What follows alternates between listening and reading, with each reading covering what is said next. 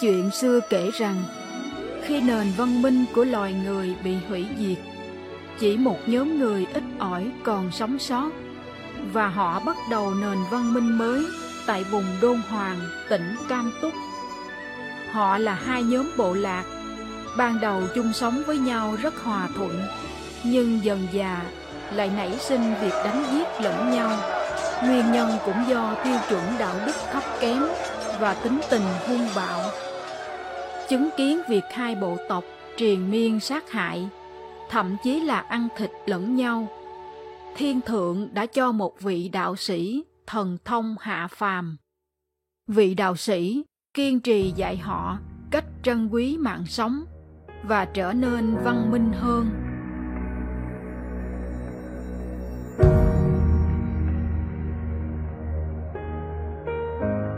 Cuộc sống của hai bộ lạc nhờ thế mà đã đổi thay rất nhiều.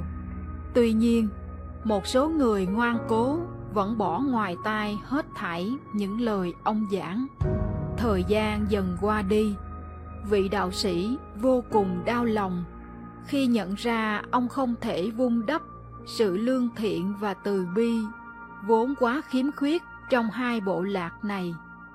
Vào một buổi chiều nọ, ông đưa ra lời cảnh báo: một thảm họa vô cùng đáng sợ sắp xảy ra, có thể sẽ vùi chôn và biến vùng này thành sa mạc hoang tàn. Đây được xem sự trừng phạt của Thiên Thượng đối với những ai vẫn còn ngoan cố, không chịu hối cải.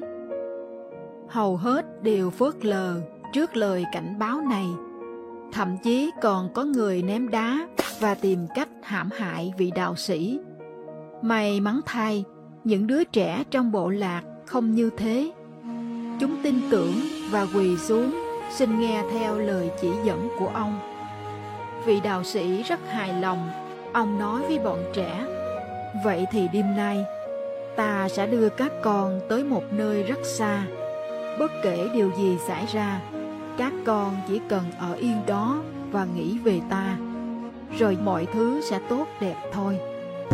Đêm hôm đó, một trận bão cát kinh hoàng nổi lên. Cả vùng nhanh chóng ngập chìm trong biển cát. Những con người hung bạo gào thét thê thảm, rồi dần dần bị nhấn chìm. Mọi thứ vụt qua đi, như thể chưa có chuyện gì từng tồn tại. Sáng hôm sau, khi mặt trời lên cao, những đứa trẻ thức giấc. Trước mắt chúng là một sa mạc hoang tàn, không bóng người. Chúng bật khóc trước một kết cục quá bi thương. Nhận ra bọn trẻ là những hạt giống hiểu lý lẽ và có thể giáo huấn, Thiên Thượng đã động viên chúng bằng cách cho cỏ xanh mọc lên tại những nơi mà nước mắt rơi xuống. Rồi những đứa trẻ cùng vị đạo sĩ bắt đầu thiền định. Được một lúc, bọn trẻ thấy đói bụng, nhưng giữa sa mạc hoang tàn biết tìm đâu ra thức ăn. Vị đạo sĩ định dùng thần thông biến hóa, nhưng Thiên Thượng không cho phép. Một chỉ lệnh từ trên cao vọng xuống: sa mạc xuất hiện là do sự suy đồi đạo đức của con người. Nếu muốn tu luyện, bọn trẻ phải kiên định và có niềm tin mạnh mẽ vào ông. Nghe xong, vị đạo sĩ hiểu ra và lập tức nói với bọn trẻ: ta sẽ rời đi một thời gian ngắn. Các con phải tu luyện tinh tấn, đừng buông lơi. Và rồi ông biến mất. Lúc đầu, những đứa trẻ rất kiên định, nhưng về sau một số bắt đầu đi ra ngoài tìm thức ăn.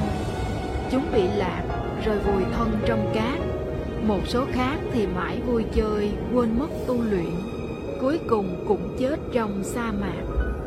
Trong tình cảnh đói khát, cát bụi phủ đầy mắt và miệng, chỉ duy nhất một cậu bé vẫn ngồi đả tọa và tâm niệm lời dặn dò của sư phụ: tu luyện tinh tấn, đừng buông lơi.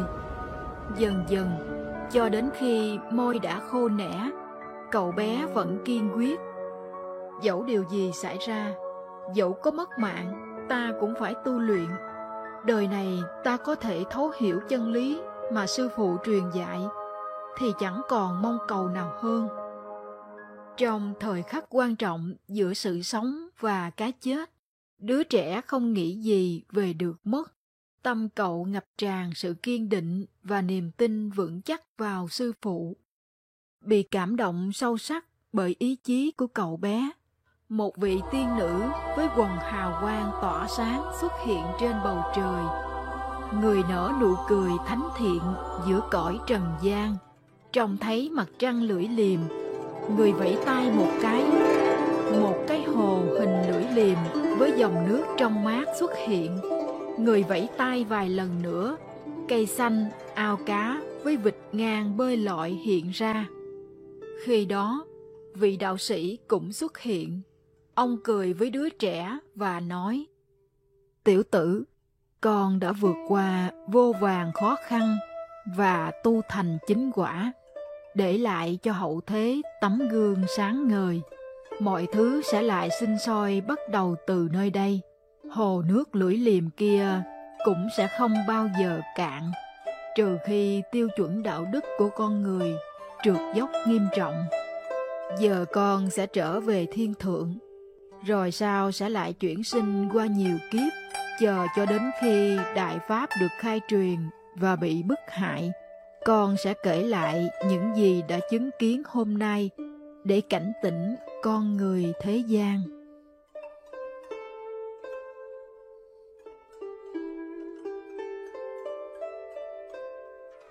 Đạo đức suy đồi chính là nguyên nhân dẫn đến diệt vong. Tu luyện trở thành lối thoát duy nhất cho con người khi thảm họa ập đến. Nhưng đó tuyệt đối không phải là con đường dễ dàng, bởi chỉ có sự kiên định mới lay chuyển được đất trời. Như một phép màu, Nguyệt Nha Tuyền trong xanh và tĩnh lặng, trải dài suốt 2000 năm, nước chưa bao giờ cạn, cùng với thiên Phật động tại vùng Đôn Hoàng, đã để lại cho người đời kho tàng đồ sộ, ghi chép về văn hóa tu luyện. Tuy nhiên, hơn 40 năm bắt đầu từ khi Đảng Cộng sản Trung Quốc lên cầm quyền, độ sâu của hồ Nguyệt Nha liên tục giảm. Đến đầu thập niên năm 1990, diện tích của hồ chỉ còn lại 5.544 m², với độ sâu trung bình 0,9 m, so với độ sâu trung bình vào năm 1960 là 4 đến 5 m. Đây là một sự sụt giảm vô cùng nghiêm trọng. Phải chăng nguyên nhân xuất phát từ sự trượt dốc đạo đức của nhân loại hôm nay, như lời vị đạo sĩ đã nhắc đến? Hồ Nguyệt Nha vẫn còn đó, lời cảnh tỉnh chưa phai mờ. Hồ trăng nước đầy vẹn nghìn năm, bể dâu thoáng chốc đã cạn dòng. Lòng người dâu bể vùi thiện niệm, chẳng hay phía trước biến cuồng phong.